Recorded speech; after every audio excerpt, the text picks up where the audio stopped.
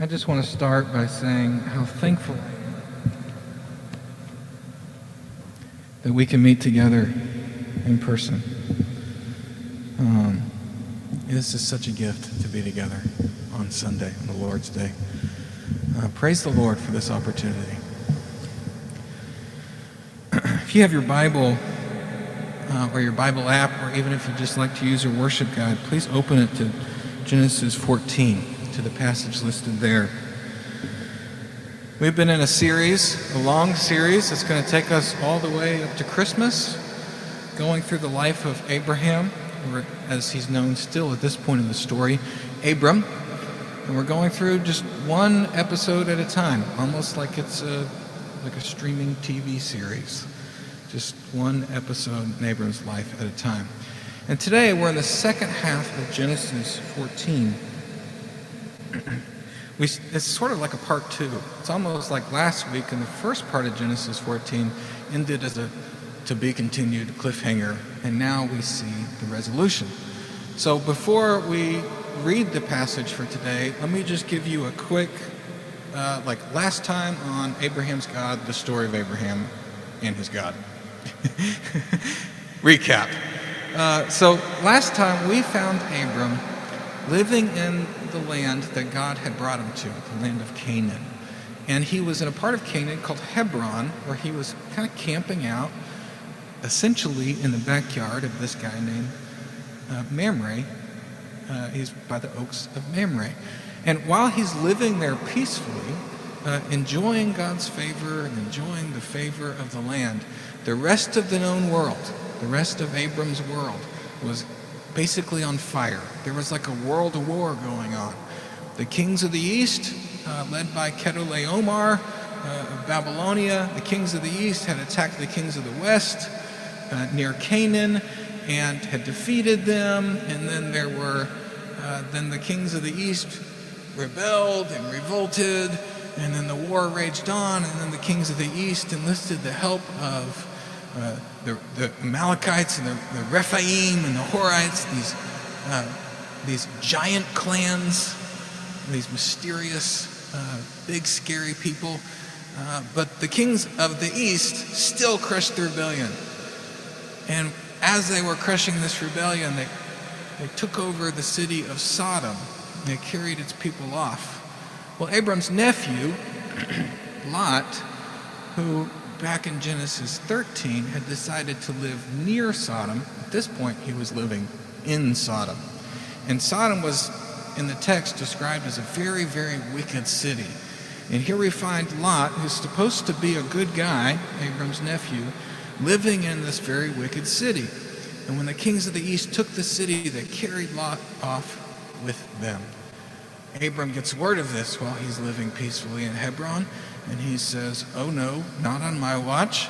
And he brings together a group of 318 men that were trained for war, and he chases down Chedorlaomer and company, something like 240 miles. They surprise attack at night, they rescue Lot, they defeat the army, and then basically Abram becomes, he should have become the king of the world. Because the kings, if it's like March Madness, right? Kings of the east beat the kings of the west. Abram defeats the kings of the east. Therefore, Abram should be the king of the east and west, the whole world. He should be, but he's not. And he starts to walk home. And he comes in contact with two kings from the area, the king of Sodom and the king of Salem. And that's the part of the story that we come to today. So if you have your Bible or your worship guide or your app, let's read it together. This is Genesis 14, starting in verse 17.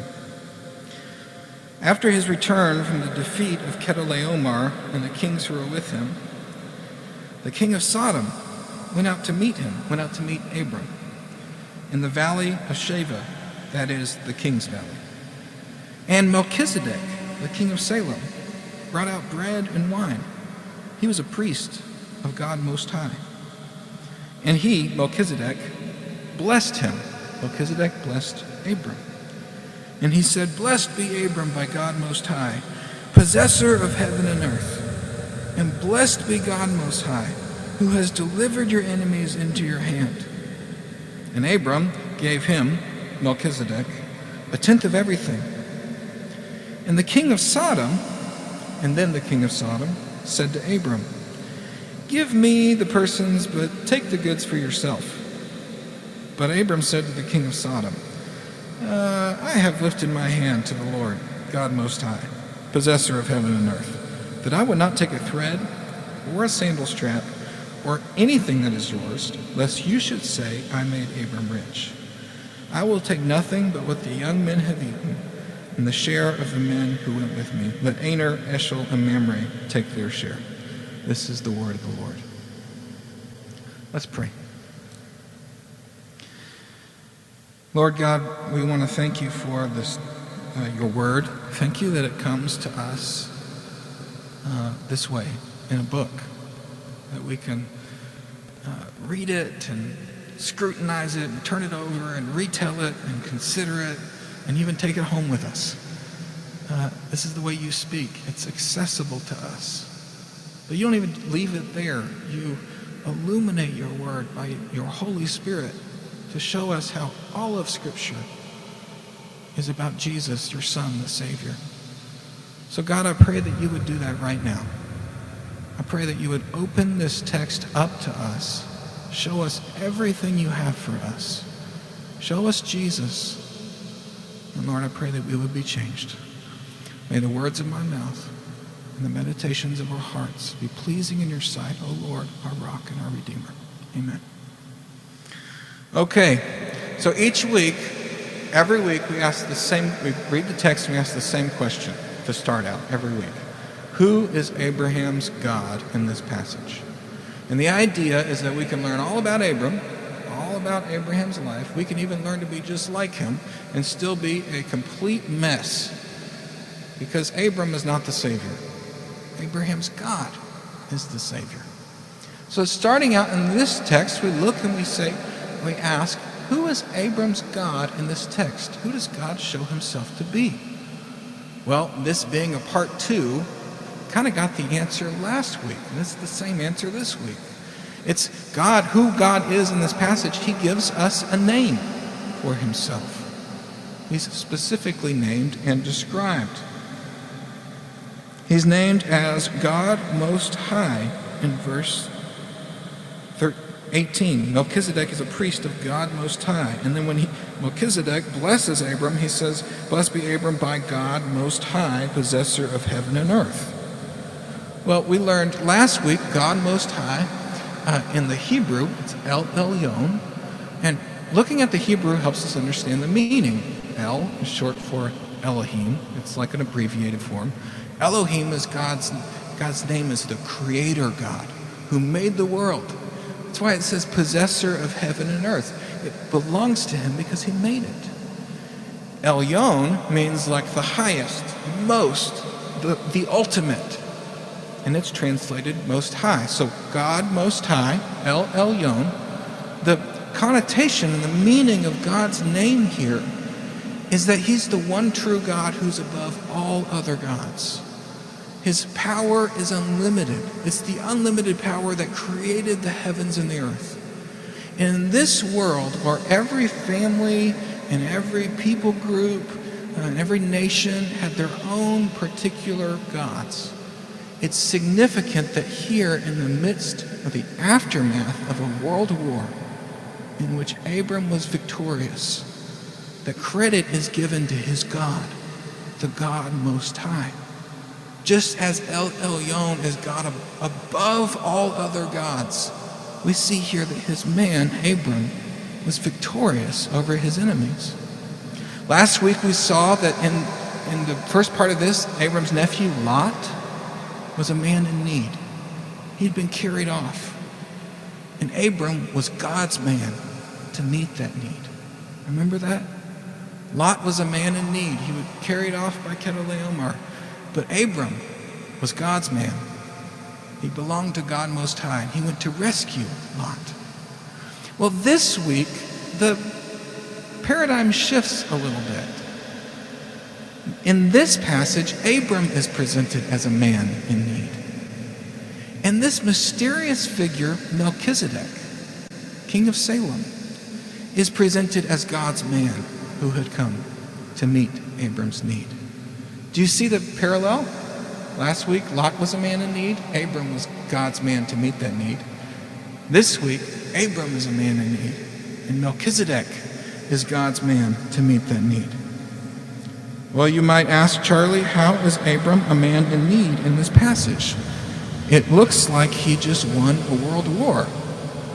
How is he a man in need of anything? Well, as we consider this text, and as we weigh it back and forth and think about the context and the meaning, have you ever heard of anyone ever winning a major war and coming home without having gained political power or having gained land or expanding their borders? Abram, we learn from the very beginning, was a man that God had called out of Babylon into Canaan, and God had promised him. He promised him three things: offspring, right? That he would have a child and grow into a great nation. Land, that God would give Abram the land of Canaan. And blessing, that God would bless Abram. And that those who blessed him would be blessed, and that those who cursed him would be cursed. Well, here we see Abram had just gone out and essentially conquered the armies of the world. And he's coming back home, but he's missing something. Do you know what he's missing? Three things. Offspring. He went out with 318 men trained for war from his household. Not one of them was his son. He couldn't have kids. And even though he conquered the world, still can't produce an heir. Missing offspring. He's missing land. If you notice, almost every other person in the story is named as the king of somewhere, except for Abram, named as the Hebrew. And the etymology of the word Hebrew, this is the first time it appears in the Bible. And during this time in the ancient Near East Bronze Age, about 2,000 years before Christ, the word Hebrew, or Aparu, where we get the word Hebrew, meant outsider, foreigner, someone who lives on the edge of society.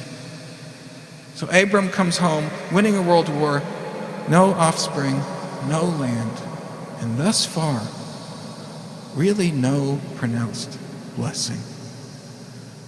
He had just conquered the world, and he comes home still without the three things that mattered most. Even at his strongest, Abram was weak and powerless in the areas that really mattered. And as I think about this, I wonder about myself, and I wonder about you guys. I wonder if you have ever been in a place where you were like killing it in one area of life. You were your best self. You're just rocking it at work. But at home, you weren't doing very well. Or I wonder if maybe at home, maybe you're doing great. You know, life is good. Your finances are good. Relationships are good. If you're married or you have kids, all of that was wonderful. But at work, you just can't get it together. You ever had those experiences? Or maybe you have everything you've ever dreamed of, but you can't shake the heavy weight of sadness that seems to haunt you day after day after day. Or kids, have you ever done a really good job honoring your parents or your grown-up, but not doing so well with your friends? Or maybe you're doing great at school, but you keep getting in trouble at home. Folks, no matter how we cut it, on our best day, just like Abram, we are missing so much. And that's what we see here in this passage. He's a man in need. So here he comes, having won the world war with his army behind him, and they're carrying all this treasure, and they walk up to this area called the King's Valley, which we know is just outside what we would call Jerusalem today, and these two guys come out to meet him. The king of Sodom and the king of Salem. Now, the king of Sodom is not named here, but in the last passage we read that he had been defeated. Him and his guys fell into some tar pits. Some of their guys deserted and ran away. At this point in the story, the king of Sodom has been identified as the king of a very wicked city, but also someone who lost big time and lost in a very cowardly, dishonorable way, falling into a tar pit and running for the hills. So he comes out.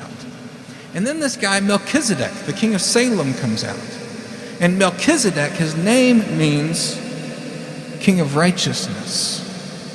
And king of Salem means king of peace, shalom. Or it means king of Jerusalem. Kind of has a double meaning. So here comes Abram, out comes two guys. King of Sodom, very wicked, dishonorable. It's not a good day for him. And this mysterious person that wasn't involved in the war, as far as we know, Melchizedek, the king of righteousness, king of peace. And they both come to Abram, and they both speak. Let's consider what they have to offer. First, the king of Sodom. He comes out, and if you look in the text, he says, verse 21, the king of Sodom said to Abram, "Give me the persons, but take the goods for yourself."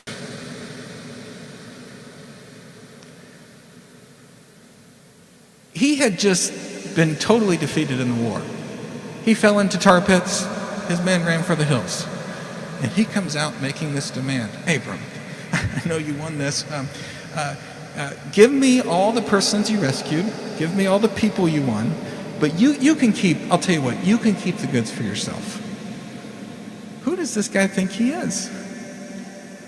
You know, he's really offering Abram a chance to, he's really asking Abram to submit to him, to be his subject.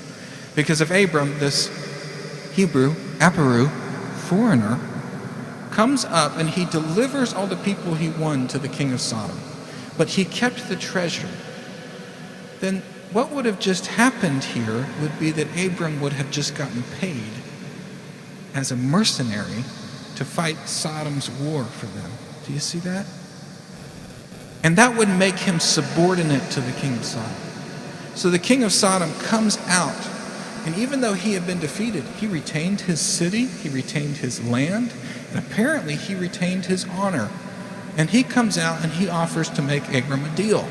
I'll tell you what, you can keep all that you have won. Just give me the people. Kind of reminds me of another story of when two people went up on a mountainside, and one of them said to the other, "Look at all the kingdoms of the world. All of this could be yours if you would just bow down and worship me." Story about Satan tempting Jesus. This is like that. The king of Sodom had no right, but he comes out to make this deal. And I wonder if Abram was tempted by this. The text doesn't tell us. It just tells us his final response, which was, "I'm not taking anything because I don't want anyone to think you're the person that made me rich." But we don't know how long he thought about it. You know, I personally think that he was tempted. I think if our Lord Jesus himself was tempted, as it says in Matthew and Luke, was tempted when the devil tried to offer him the kingdoms of the world, which the devil had no right to offer. If Jesus felt that temptation, I want to say you bet Abram felt this temptation. This was his best day, and he had nothing to show for it, and all he had to do was make a little compromise, and he could go home with all the treasures of the world. After all, he didn't have a son, and after all, he didn't have a place, and after all, God had promised it to him anyway. I think he was tempted by this. What we see here in the text, represented by the king of Sodom, is the temptation to compromise in order to gain that which God has promised. And we see Abram go through something like this.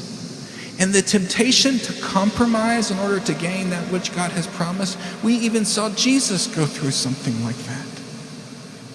And I think about us today, the kind of temptation we face to compromise, to gain that which God has promised. It's very real, isn't it? You know, we live in a city and we live in a cultural moment when wherever increasingly it seems like we're out of public favor being Christians. It sometimes seems like that, doesn't it? The wider culture doesn't approve of what the scriptures teach about sexual ethics or gender identity, or what it means to follow God follow his man, Jesus Christ, as the exclusive way to salvation. These are things that our culture more and more don't approve of. And the temptation for us to try to make deals or show how aware we are or compromise just a little bit with the culture so that we'll be more accepted and maybe more people will come to our church, that pressure is real. And you know what? It's always been real for God's people. So that's the king of Sodom.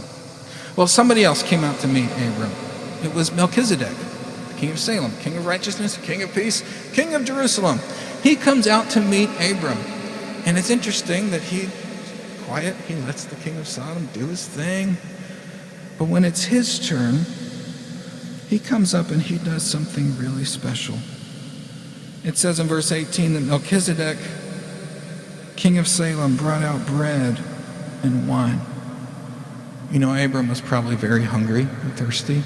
He had just fought a world war. He came and brought out bread and wine. Well, those have biblical significance, don't they? And it says that he was a priest of God Most High. He's a good guy. And he blesses Abram.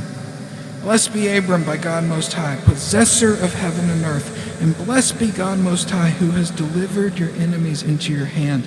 And Abram gives him a tenth of everything. A tithe. Which is a gesture of submission. So no submission to the king of Sodom. Yes, submission to the king of Salem. It's beautiful. This king of righteousness, king of peace, priest of the Most High God. Well, Melchizedek appears a few times in Scripture. He comes up in Psalm 110 that we read earlier as an example of the profile for the coming Jewish Messiah. Psalm 110 is a poem about a king who makes war to deliver his people. And that king's going to come, and he's kind of like Melchizedek. That's what Psalm 110 is all about. Points forward to Jesus. In Hebrews, in the book of Hebrews, chapters 4 through 7, Melchizedek comes up more than once, and he's described as an example of the kind of priest that the Lord Jesus is today. Melchizedek was a priest of the Most High God, and Jesus is the great high priest who stands before the Father on his people's behalf. So Melchizedek in Scripture is brought up over and over and over again as an example of a glorious king who delivers his people, and of a high priest who stands in for God's people. But then we don't really know anything else about him. He's a mystery. And there's all kinds of stories and legends that go back all the way to like Second Temple Jewish period, like the Dead Sea Scrolls, and all the way up till today with numerous podcasts and websites, all trying to answer the question, who is this mysterious Melchizedek? Who is this guy that the Bible says is like Jesus, but who comes out of nowhere? Who is this king of righteousness, king of peace, priest of the Most High God in this pagan land that we don't know anything about? Who is he? Well, one extra biblical tradition that find in the Dead Sea Scrolls talks about Melchizedek like he's immortal. Maybe he's an angel because we don't have a record of his birth or his death. And you know what? Maybe. We're already walking around with giants here in Genesis 13 and 14. But we don't know. Maybe he is. Maybe he's not. One tradition says he lives forever. Well, maybe. We don't know. Another tradition, more recent, says Melchizedek probably didn't really exist, but he fits a literary type. He's kind of that like shaman figure in Joseph Campbell's hero's journey. He didn't really exist. It's like Rafiki in Lion King, or Tom Bombadil in The Hobbit. He's sort of this outskirts mysterious. Well, I think there's something to that. He does play that shaman-like role. It doesn't mean he didn't exist. So there's great mystery here and lots of great podcast material trying to figure out who is Melchizedek. Well, I had a professor in seminary, Gary Breshears.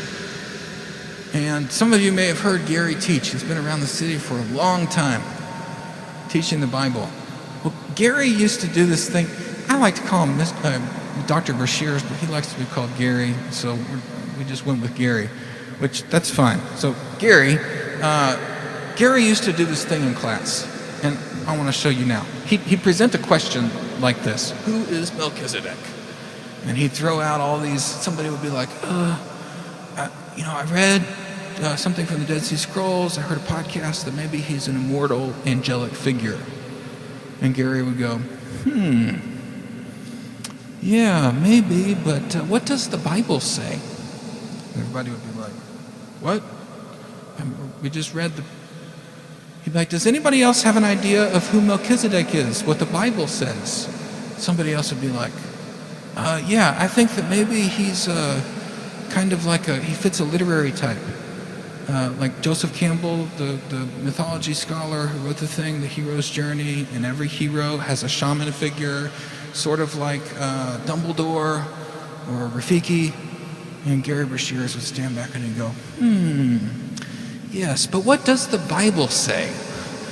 And everybody would go, Gary, that's what we're trying to figure out. We're trying to figure out what the Bible says. And he'd go, no, what does the Bible say? And finally the class would be out of answers. And then he would go, turn your eyes to the Bible and tell me what the Bible says. And he was trying to teach us how to get our answers from the text, not from somewhere else. So in this case, we look at the text and what does the Bible say? Well, surprise, it says all we need to know about Melchizedek. It says Melchizedek was the king of Salem, the king of peace. He brought out bread and wine, and he was a priest of the Most High God. That's who he is. And everything else is mysterious podcast material. What do we need to know about this guy? We need to know that he was a king, and he was a priest, and he blessed.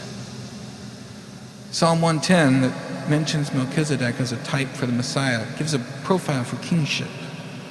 And the kind of kingship we find in Psalm 110 is somebody who represents God to people. Psalm 110 is a story about the coming king who executes judgment. Well, only God has the right to execute judgment. So a king, according to the Bible, is someone who represents God to people. Then in Hebrews 4 through 7, that also mentions Melchizedek, gives a biblical profile for priesthood. And a priest, according to the Bible, is someone who represents people to God. So in the Bible, a king is someone who represents God to people, and a priest is someone who represents people to God. And almost every king or priest in Scripture is one or the other, except for two people, Melchizedek and the Lord Jesus. Melchizedek is a priest and a king, which gives him, this mysterious figure, the right and the ability to mediate both ways God's blessing. And we see him do that here. He says, blessed be Abram by God Most High. He's speaking as a king, representing God to the people. Blessed be Abram by God Most High. And then he turns and he says, blessed be God Most High. And then you can put in brackets, by Abram.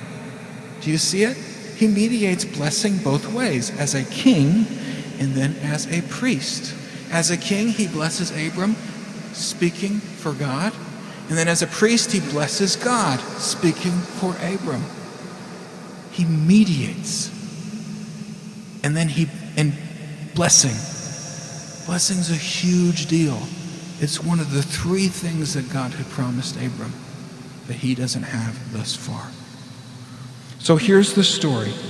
Abram shows up on his best day, seriously lacking. He's a man in great need. He's at the end of the greatest, he's already done everything he could do to ever get God's attention, and he comes in without the thing The three things his heart longed for and that God had promised him: offspring, land, and blessing. And he comes in contact with these two kings. One king offers him a quick way to get rich, to simulate what God desires for him. But it would have involved compromise. And another king walks up and by divine right mediates blessing.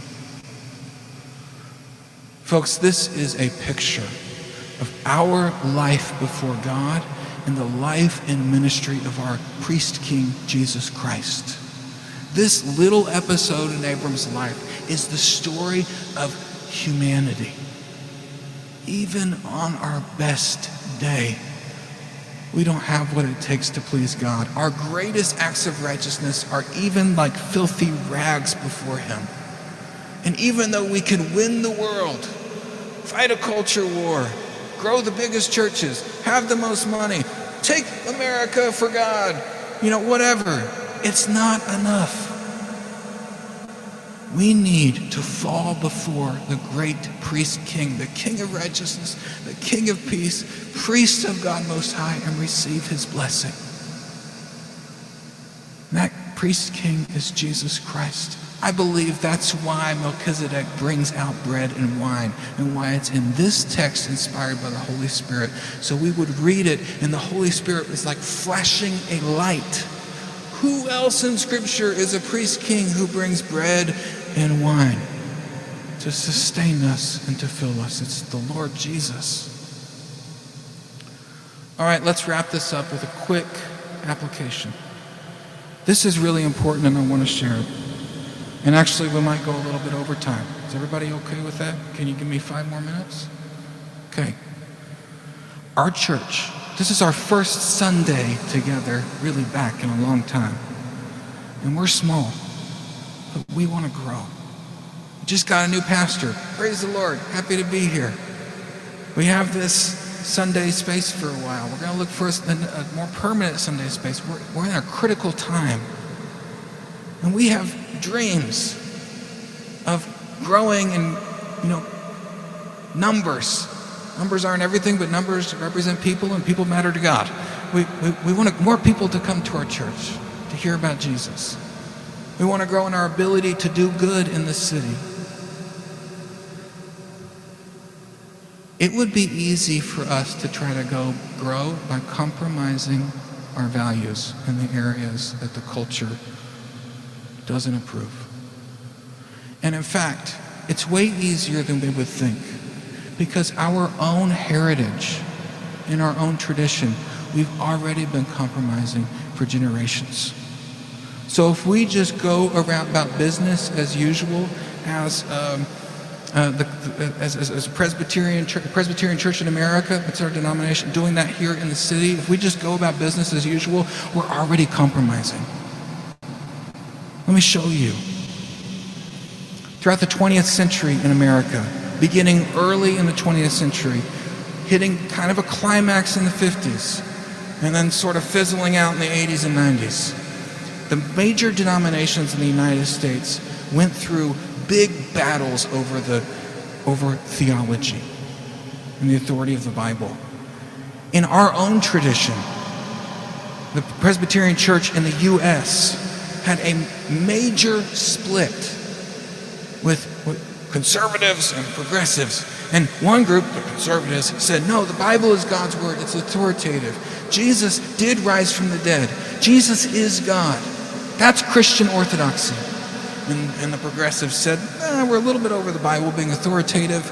We're not quite sure if Jesus was fully God, and rising from the dead is a metaphor.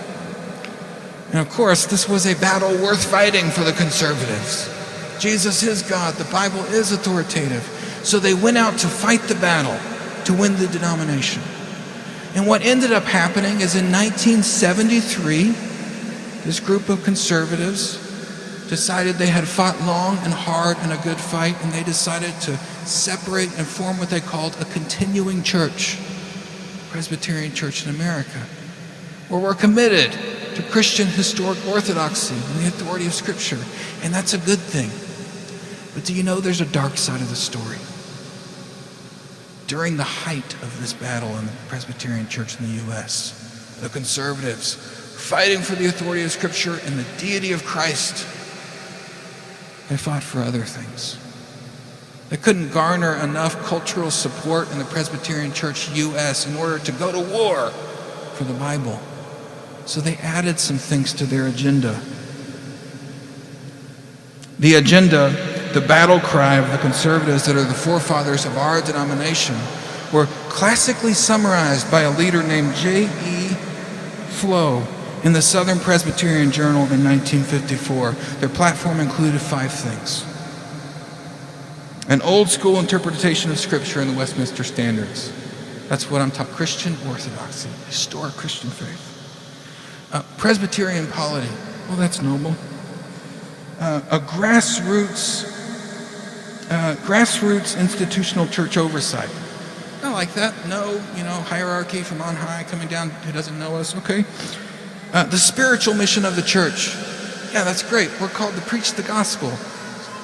This is about people knowing God. And then the last thing, and I quote, the purity and integrity of the white man of North America, upon whose shoulders land the burdens of the world. What? The forefathers of this denomination went out to fight for the Bible and fight for orthodoxy. And the battle was too hard. So they looked around and said, we got a lot of people that would ally with us if we just vocalize these other values that we have. Like white supremacy. Folks, that's our family. That's our branch of Abraham's family. We've already compromised. So as our church, we want to grow. If we just go out, business as usual, say we're just going to do regular Presbyterian church, we're already compromised. And I tell you all this not to heap shame on our family story, but to point out the shame that's already there. And to say, hope Presbyterian. What lies before us is a great mission. And if we go out to do it, shaking hands with the king of Sodom, like we've been doing for generations, we have nothing to offer the world. So the invitation of this story, the invitation of this gospel, the gospel of Christ, like last week's, we need to be challenged to let go of the culture war, to not be afraid of the folks who don't approve, but to find our blessing in the priest king who mediates relationship with God. Do you see it? Let's pray.